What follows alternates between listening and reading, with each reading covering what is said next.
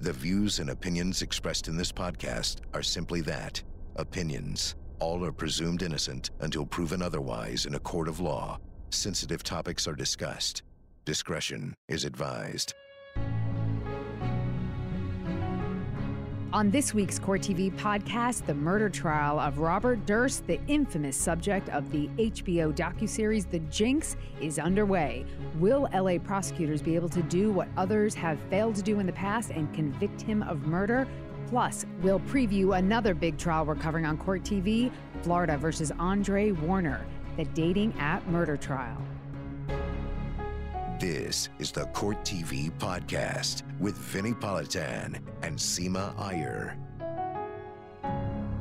Welcome to the Court TV podcast. I am Vinnie, actually in the same room with Seema Iyer, who is back here at Court TV after a little sabbatical in New York City. Welcome back, Seema. Thank you so much. It's so much better to be across from you, looking at your lovely face, doing our podcast, than being so far away. So it's so good to be home. Yeah, it's good to get together, and there's so much happening. I mean, it doesn't stop. You know, it's almost like we're hamsters on the wheel, yes, on the wheels of justice, because once one big trial ends, the next huge one begins, and that's where we are today. Well, you know, I went from New York straight to LA. So I was supposed to go from New York back to Court TV headquarters, but no, I had to go to LA. Why? For Robert Durst, because he is on trial again, despite the fact that he is 115 years old. He is facing yet another murder trial. This time it's in California. And you remember this case, Susan Berman. Right, but let's back up a step. Robert Durst. Who is this guy? Oh gosh. Why should people care about him? I mean, he's got hundreds of millions of dollars, right? He's a real estate heir. A real estate heir from New York, and in a way, he is an older version of President Trump, you know, coming from that real estate background, that New York lifestyle, very well known in the New York scene.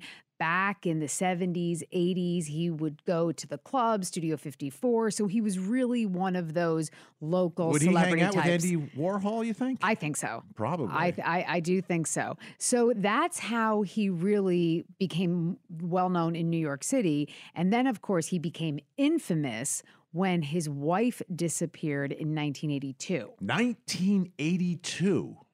Okay. Wife is just up and gone. Yeah. Yeah. So his wife, well, no, prosecutors think she wasn't just up and gone. Prosecutors think that he killed her. But he's never been charged with that. He's never been charged with that. He has repeatedly been investigated for that 1982 disappearance of his wife, Kathy, but never been charged for it. Then fast forward, at some point he moves to Galveston, Texas, in some random place. I mean, love Texas, big fan, but Galveston is not your Dallas or Houston or Cosmopolitan. No. And this is right around the time where they start reinvestigating the disappearance of his wife. He sort of disappears in Galveston, Texas. The guy's worth hundreds of millions of dollars, and he's living in an apartment that's like $300 a month. $300 a month, and he's dressing like a woman. Right. Who he happened to go to high school with or something. Dorothy Siner is her name, and he would dress up like Dorothy Siner, and Dorothy was a woman that he went to Scarsdale High School with. There you go. But wasn't he also pretending to be mute? Yeah. Well, you know why? I mean, he had a really good explanation. Listen, Robert Durst is nothing if not clever. His explanation was he has a very masculine voice. And how is he supposed to hide that masculine voice? Obviously, by being a deaf mute. I mean, it makes total sense. Does it not? It makes total sense to me. Total sense. Okay, so he's that, and he befriends this guy, Morris Black, and they become buddies. And the story goes that he confided in Morris Black and told him about whatever may have happened with his wife. But he was very honest with Morris Black. And then Morris Black got killed.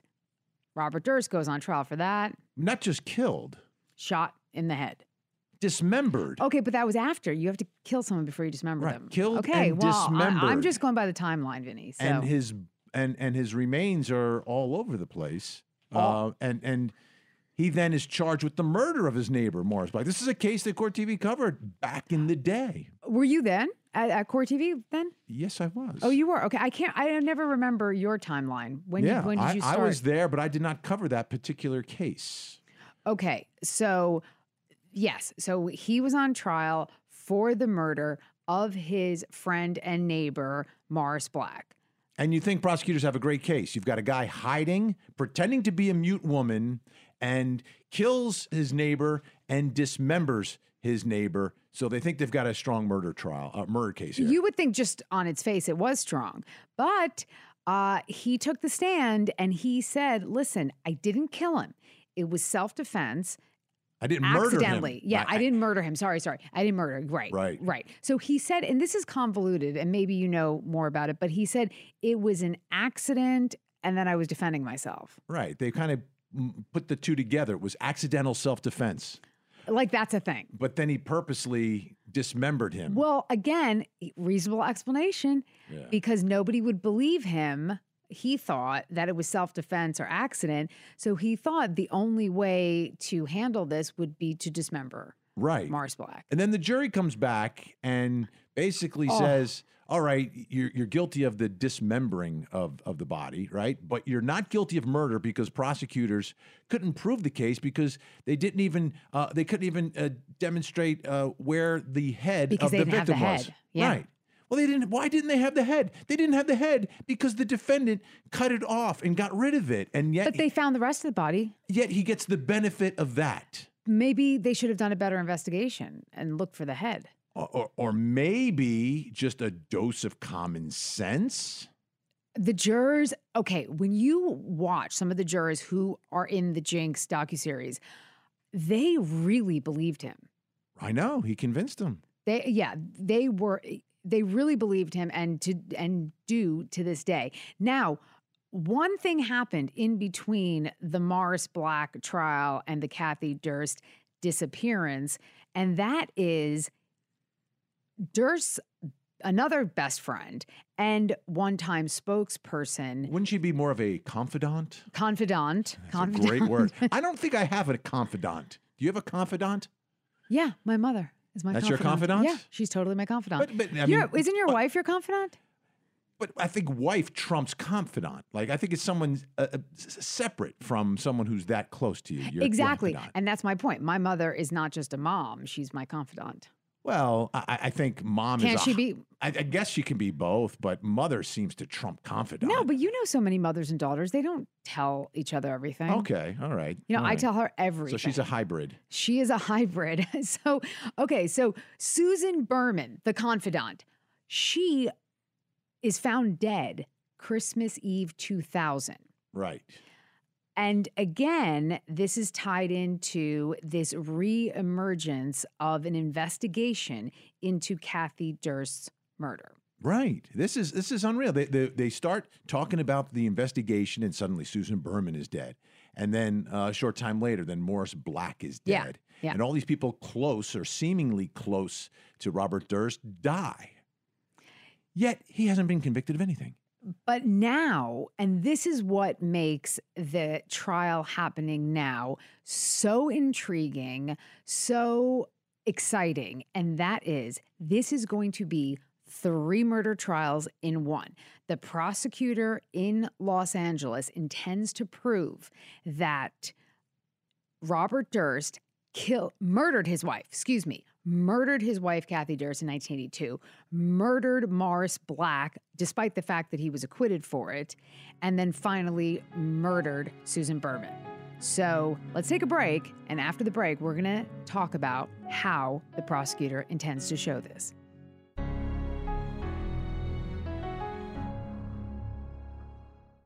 For more Court TV, watch it on cable, over the air, Roku, or go to CourtTV.com and stream live gavel-to-gavel coverage. Catch up on the big moments from our current cases and relive some of Court TV's most historic trials. Court TV, your front row seat to justice. So Robert Durst on trial in California for the death of Susan Berman from the year 2000. However, the prosecutor intends to prove that Robert Durst also murdered his wife, Kathy, and murdered his friend Morris Black in Galveston, Texas, who he was acquitted of murdering. Here's what I don't understand about that. Love it. I love it. I think it's going to be it. fantastic, and it gives the jury a full picture of who this guy is and what he's done and why he has done it from their perspective. However, if they've got the evidence that he murdered his wife, why don't they give it to the folks in New York and charge her? Charge him in New York for that murder.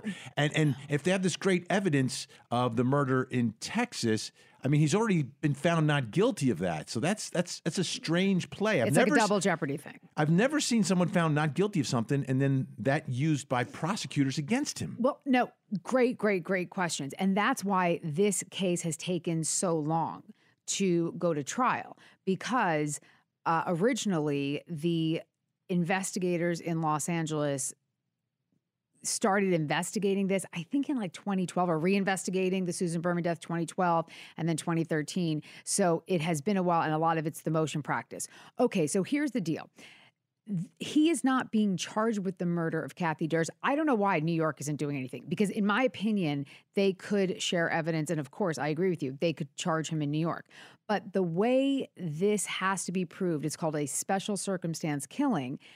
The prosecutors in Los Angeles just have to show that he, in fact, murdered Kathy Durst by a preponderance of the evidence. So the standard is different.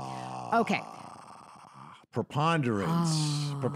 That's just a little bit more. That's like 51%, right? Yeah, okay. A little bit more. Right. So a little bit more. Not beyond a reasonable doubt. But you said fascinating. It is fascinating. This whole thing is fascinating, because to prove Susan Berman was murdered, they have to show that Robert Durst also murdered his wife, Kathy, and they intend to show that Susan Berman was there and witnessed it. And that is the bombshell. That is the bombshell, because I had no idea. How can they do that? How can they do that? This is 1982. Witnesses. Who are they bringing in? Witnesses. They're bringing everybody and their mothers. Who? Like millions of people. I don't. There's just a lot of people. But this part fascinates me. I'll tell you. Because we're trying to case from 1982 is not easy. Okay, so let me tell you. The people they are bringing in are witnesses that Susan Berman told Robert Durst killed Kathy. Okay, and that comes in? That comes in. You know why it comes in? I love this. This is amazing. It's called forfeiture by wrongdoing. You know what that means? It means you forfeit your right to object to hearsay because of your wrongdoing. What's the wrongdoing? You kill people. Okay. I should teach law. Okay. I am so good at this. I should teach law because it's so good. This is out there. This is so way out. It's Wild Wild West, baby. Isn't it basically double hearsay? Yeah, but that's the point. Like he's telling Susan that he murdered someone, and then she's telling someone that he murdered someone, and that's coming in? No. Here's the thing. Susan was there. She witnessed it. That's what prosecutors say. She witnessed it. She witnessed it. And did she take part in it? I don't know. That is not. But she had knowledge what they're saying. for all these years. Yes. The confidant. The confidant had knowledge of the murder, allegedly. Yes. And becomes the motive for her to get murdered. Exactly. Wow. And then Black and Berman, that comes in because the prosecution's theory is there was so much in common in Robert Durst's design and plan of how he committed the murders and then how he tried to cover them up. And that's how everything comes in. And will the defense be able to say, ladies and gentlemen of the jury, he was found not guilty of that murder? I think I think that's, I believe that it's fairness. I feel bad for this jury. This is going to be a lot to try to understand. You're talking about 3 different murders beginning in 1982, and it's like, I'm looking at my watch, it's 2020. Yeah, no, it's amazing. But let me tell you, the chief prosecutor, John Lewin, who right now, in a few minutes, is going to be making his opening statement to this jury, which we expect is going to last 2 days. He did so much of the investigation on his own. He went to Galveston, Texas. He went to New York several times, but then ultimately found Robert Durst in Louisiana, in the Big Easy, and he spoke to him. So let's take a listen to a little bit of that interview. You also talk about being in an airport and just taking water, a thing of water. And you're like, I wasn't gonna wait in line. I mean, they're asking $3 for a thing of water. It was the waiting in line. I'm at the airport now, Right. and it's 20 feet to the cashier. Right. I'm gonna take the water and leave. Do you think, Bob, do you think that if you'd have been raised in a different, so you would agree that that's, so for instance, all of us, I mean, I shoplifted since I was a little kid, right? so it was nothing Right. new or. But I mean, the reason that people don't, we're taught, hey, you can't steal, or you have to follow this rule. I didn't have to follow the rule. Yeah, and Here's the line, you get at the end of the line. I'm thinking, I'm not gonna get at the end of the line, I've got other things I wanna do. Now, that's just a little snippet of a conversation between John Lewin, prosecutor, and Robert Durst. What this jury is going to hear, Vinny, is so much more than the Jinx revealed. In making the Jinx, the filmmakers spoke to Robert Durst for over 20 hours. All of that has been unseen by the public, unheard. And they're giving it to prosecutors. Yes. Wow. And let me tell you, so this That's unusual. It is highly unusual. The opening statements, the trial, it is going to be filled with never seen before clips of Robert Durst. This could be devastating because, but here's the thing. I mean, how devastating could the unseen stuff be if they didn't put it in the documentary, right? If I'm making a documentary, no. I put the best stuff in. No, you know why? I'll tell you I why. put the best stuff in, the most incriminating stuff I'm going to put in my documentary. Why would I leave it on the editing floor? Because you're a lawyer. They're filmmakers. Think about it. A lawyer is going to be more discriminating in being able to recognize what an admission is. So the filmmakers, they're doing kind of like big money stuff. But a lawyer is going to say, oh, this little innocuous line, maybe it's not very salacious, but this is an admission. Huh. Well, and you still have to prove it to a jury who is like a viewer, right? So I still don't understand. You make a documentary and you've got incriminating stuff that you don't put in the documentary. And instead, at the end of the documentary, you take his statements, you edit them, you delete stuff, and then you rearrange it to make him sound really guilty. Isn't that what they did in the Jinx? No, you know what? The Jinx filmmakers, they really. But that little admission at the end. Wait, no, but that was a different day. Let me just tell you. Okay, so the beginning interviews in the Jinx, when he's wearing that V-neck sweater and that little button down poking out of the V-neck, that was done over 3 days in 2010. The end of the film with the bathroom scene, that was done in 2012. Okay. All right. Well, but it's all going to come out in the trial. It's all going to come out. All right. Court TV will be covering it, of course. We're also covering another trial right now. Yes. Involving a single father who literally was begging for his life, telling the men who were pointing a gun at him that he's got a little daughter. Please don't kill me. They shot him in the head. Now we've got a death penalty trial. We're going to talk about that next.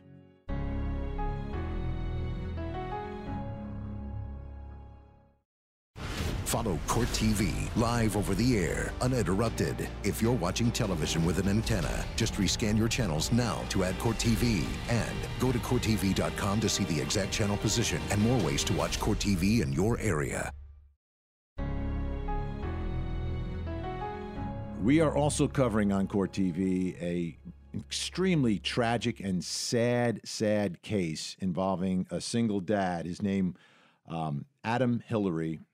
As a little girl, she was 5 years old at the time, and he's a single dad. So he goes on a dating app to meet someone. And, I don't know, I guess dating apps are a thing now, and I understand it's a way for someone who's a single dad, you're kind of busy, to meet someone.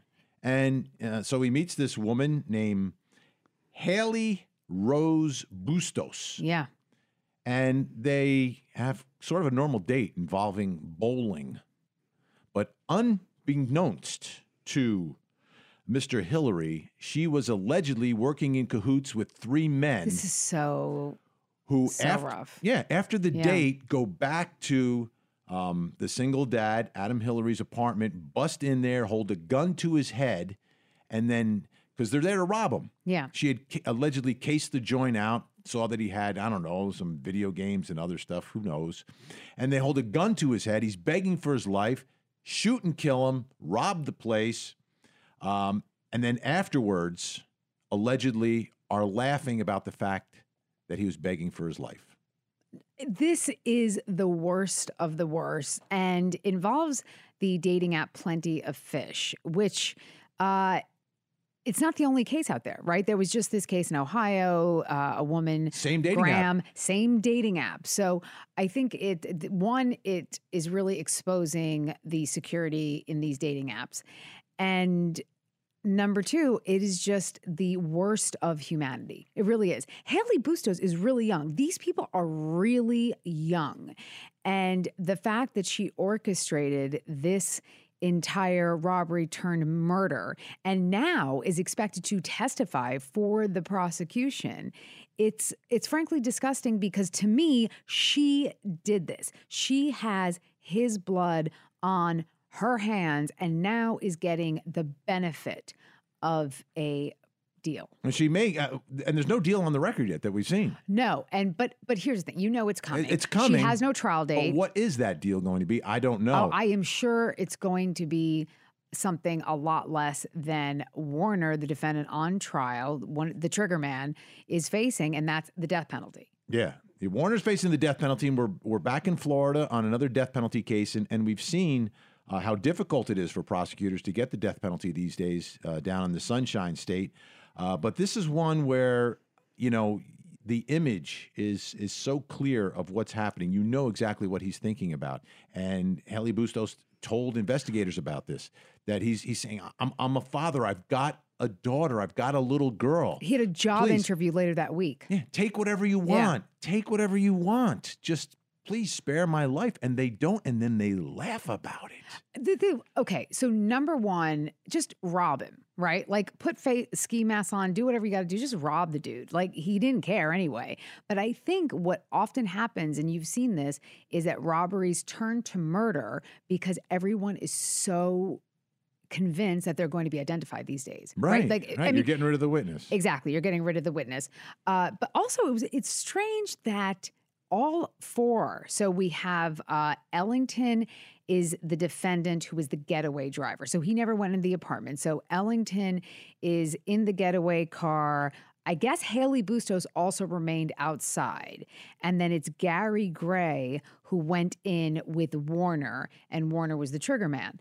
I am confused why prosecutors did not join these four cases together, because I think initially maybe the way they were arrested, everybody was tried separately, but it doesn't make sense. I would 100% want all four of these. Yeah, there's going to be some finger pointing in the other direction. Yeah, that's why. As an attempt to perhaps save the life of this defendant. And by the way, this defendant has undergone one extreme of those makeover. Yeah, one of those extreme makeovers. All of a sudden, he looks like an accountant or No, a clerk? I actually thought he was the clerk. It's so funny. I thought he was the clerk of the court because he's sitting in that weird side table. Yeah. And Julia Janae is reporting, and she keeps talking about him.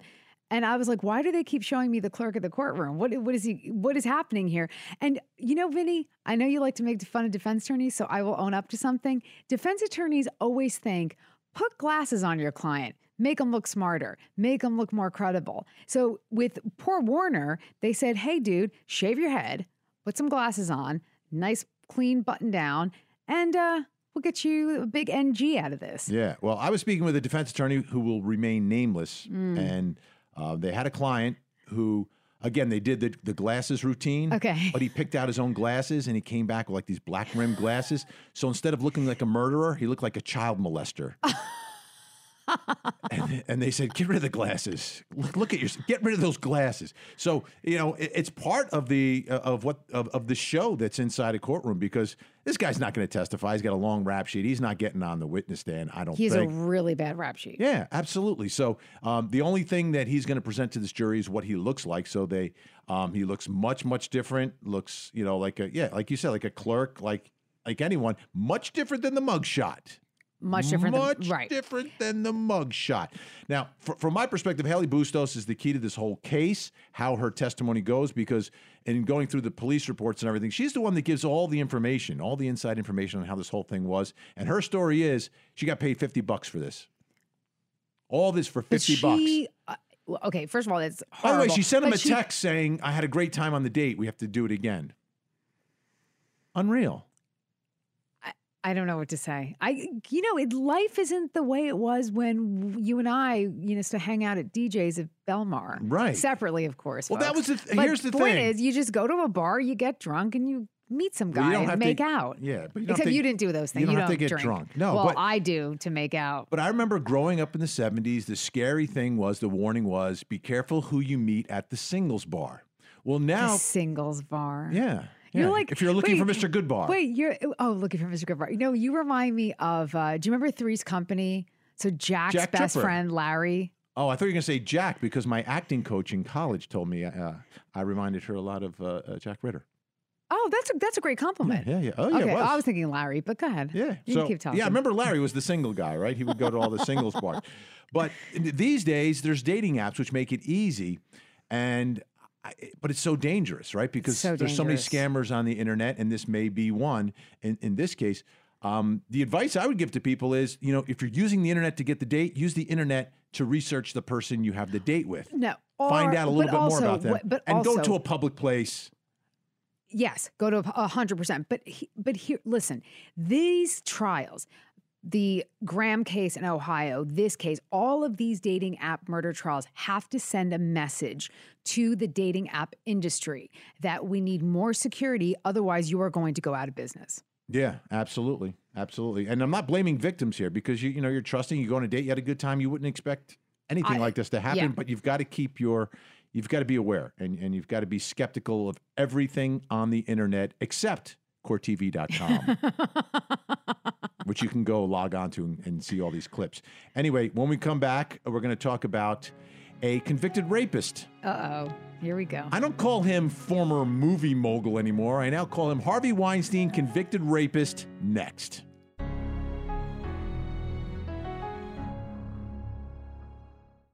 For more Court TV, watch it on cable, over the air, Roku, or go to courttv.com and stream live gavel-to-gavel coverage. Catch up on the big moments from our current cases and relive some of Court TV's most historic trials. Court TV, your front row seat to justice.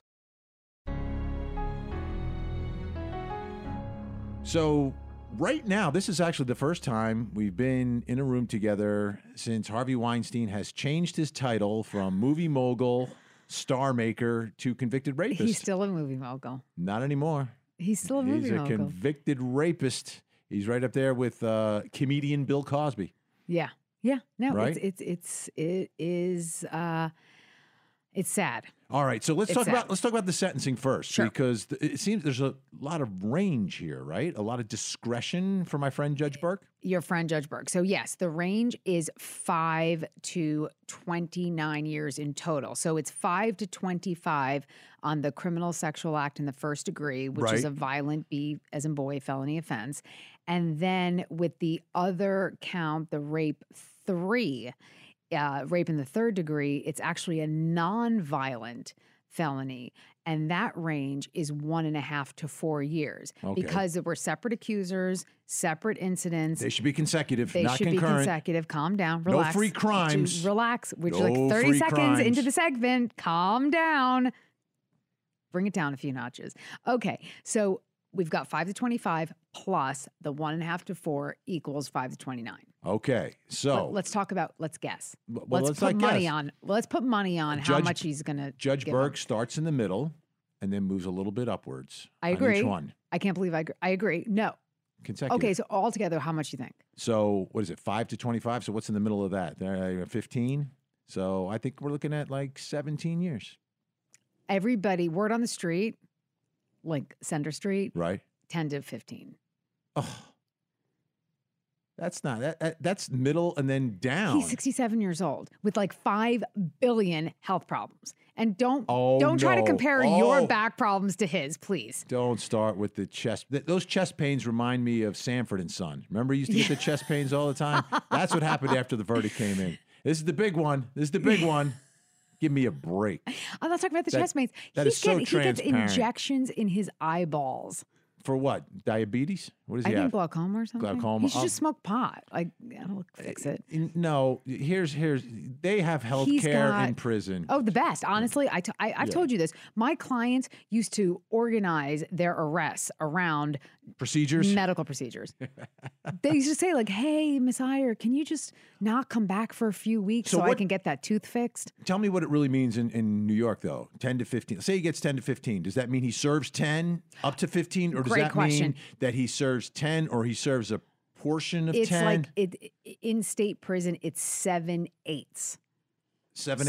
7/8 of Okay. that time period. That's not so bad. 10 to 15, you're probably Okay. you So know, then it'll could be like- 77 or so Yeah. when he gets out. Okay. If he's not convicted in Los Angeles. Thank you. What's going So- on out there? All right. So in Los Angeles, the prosecutor is saying they completely intend to pursue their charges. In Los Angeles, there are two accusers. One, of course, was one of the Molyneux witnesses in the New York case. So they are going forward. They're still investigating their prior bad act witnesses.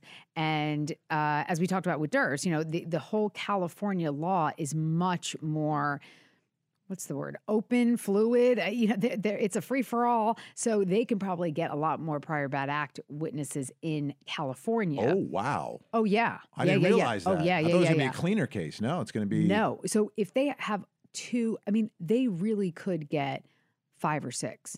Wow. Maybe even more in California. So they're still working on the accusers. They don't have a timeline. It could be, but the LA prosecutors do seem to intend for a trial to occur. But Excellent. there's always this room for disposition, right? So I think it depends on what Harvey Weinstein gets sentenced to in New York, sentencing schedule for March 11th. And I am actually very surprised that from everyone I've spoken to, all the parties seem to believe that sentencing will actually happen on March 11th. And because, and the As reason, long as he doesn't have more chest pains. well, I think he wants to have the chest pains to keep him in Bellevue as opposed to going to the island. Yeah, exactly. And then at the island, Rikers Island, the island, like Fantasy Island. No, Not exactly. Not quite. Temptation Island, not that either. So Rikers Island. It's Rikers. Oh, Rikers Island's the worst place in the world. Like, can I explain to you, when I would go to Rikers Island, I wouldn't even drink bottled water from a vending machine because I was convinced I was sitting Is in it an like actual island? tuberculosis. Is it an actual island? Oh, yeah. It's like an Alcatraz? Okay, so no, there's like a bridge. Really? It's like yeah. And is the only thing on Rikers Island the prison, or Correct. Or do people have like No, summer there's like- homes there? Oh, yeah. Yeah, I'll be summering on Rikers. There's a summer home. There's like a nice little pub. Right. A cute little None of Italian that. restaurant. No, So there's it's like- none of that. so What's it's like- wrong with you? So it's just like Alcatraz. yeah. It's like New York Alcatraz. Yeah, it's so gross. It's so gross. It's vile. I would not pee for like 12 hours between going, visiting, and coming back. It's so gross. Okay. So anyway, what was your question? I don't know if I have one after that. I really don't know. But Weinstein is convicted. Here's one last question, Yeah. right? Because I know you spoke a lot with the defense team. Yes, Spent a lot sir. of time with them. I know Donna Rotuno going in had this winning streak. Are they considering this a win? Because defense attorneys are very loose with their definition of what a win is. This is not a win. And when a 67-year-old man is going to be in prison until he's almost Listen. 80, that's not a win. Okay, stop shaking your finger at me. I feel sad because they appeared to be really lost. upset. I mean, I call But it they a partial lost. victory. No. I don't think it's a full win for the prosecution. Why are you looking over your shoulder? Who's there? Someone behind you? Why are you? We're in a podcast. No, room. we're talking Who are you about looking at? about the defense win streak is over. Okay, that was not a win. That It was wasn't a a loss. complete loss. That was an L. They won on the top counts of life in prison predatory sexual assault. You see, that's why defense attorneys have win streaks, ladies and gentlemen, because they don't know the difference between winning and losing. When the jury comes back and says your client is guilty of first-degree rape, that, ladies and gentlemen, is a loss. I will tell you this. So of the two lead attorneys, Donna Rotuno and Damon Tronis, I think Damon listens to the podcast. So maybe after he listens to this episode, Damon, it's a loss. He will text me what he thinks. It's a loss. I've had this argument with defense attorneys for years. Directly to our listeners. No, but I've had this argument with defense attorneys for years, especially when I was a prosecutor. They would come back and say, "Yeah, I won that case. Really? What was the verdict?" Well, they found him guilty of this, and this. Prosecutors do the same thing all the time. Stop it. When prosecutors, especially, are running for office, they'll say they had this record and that record. They do it all the time. So that was a win for prosecutors. Harvey Weinstein was convicted of first-degree rape. I'm sorry, it's a win. It's a win. Okay, so I will concede that the case down in Orange County, Florida, involving Casey Anthony, where she was found guilty of some stupid little charges, that was a win for the defense. Okay. Okay. But that's totally different than this scenario. Well, okay. Defense did an unbelievable job. Yeah. Fantastic lawyers. But no, I mean, I would hire them in a heartbeat. Be violent felony offense conviction. Absolutely. That's where we're at. So just so our listeners know and our viewers know, we're going to keep everyone updated on the Harvey Weinstein case, the sentencing, March 11th. Hopefully on the television, we'll do some coverage of that. By the way, you may have Court TV and you don't even know it if you have a digital antenna, right? If you have a digital antenna, please rescan it because our signal is popping up across the country in different cities and markets all the time. So if you haven't rescanned your antenna recently, you may be missing out on Court TV. And it's been a few weeks since we told people how to rescan because last week when it was just me and Ted. You didn't tell them? Because I don't know what it is. So I just completely ignored our producer's notes to tell people about rescanning. So thank you, Vincent. All right. Appreciate it. Thank you very much. Thanks for listening. Talk to you later. This podcast is a production of Court TV. Go to courttv.com for more content, trials on demand, and to find out how to watch Court TV in your area.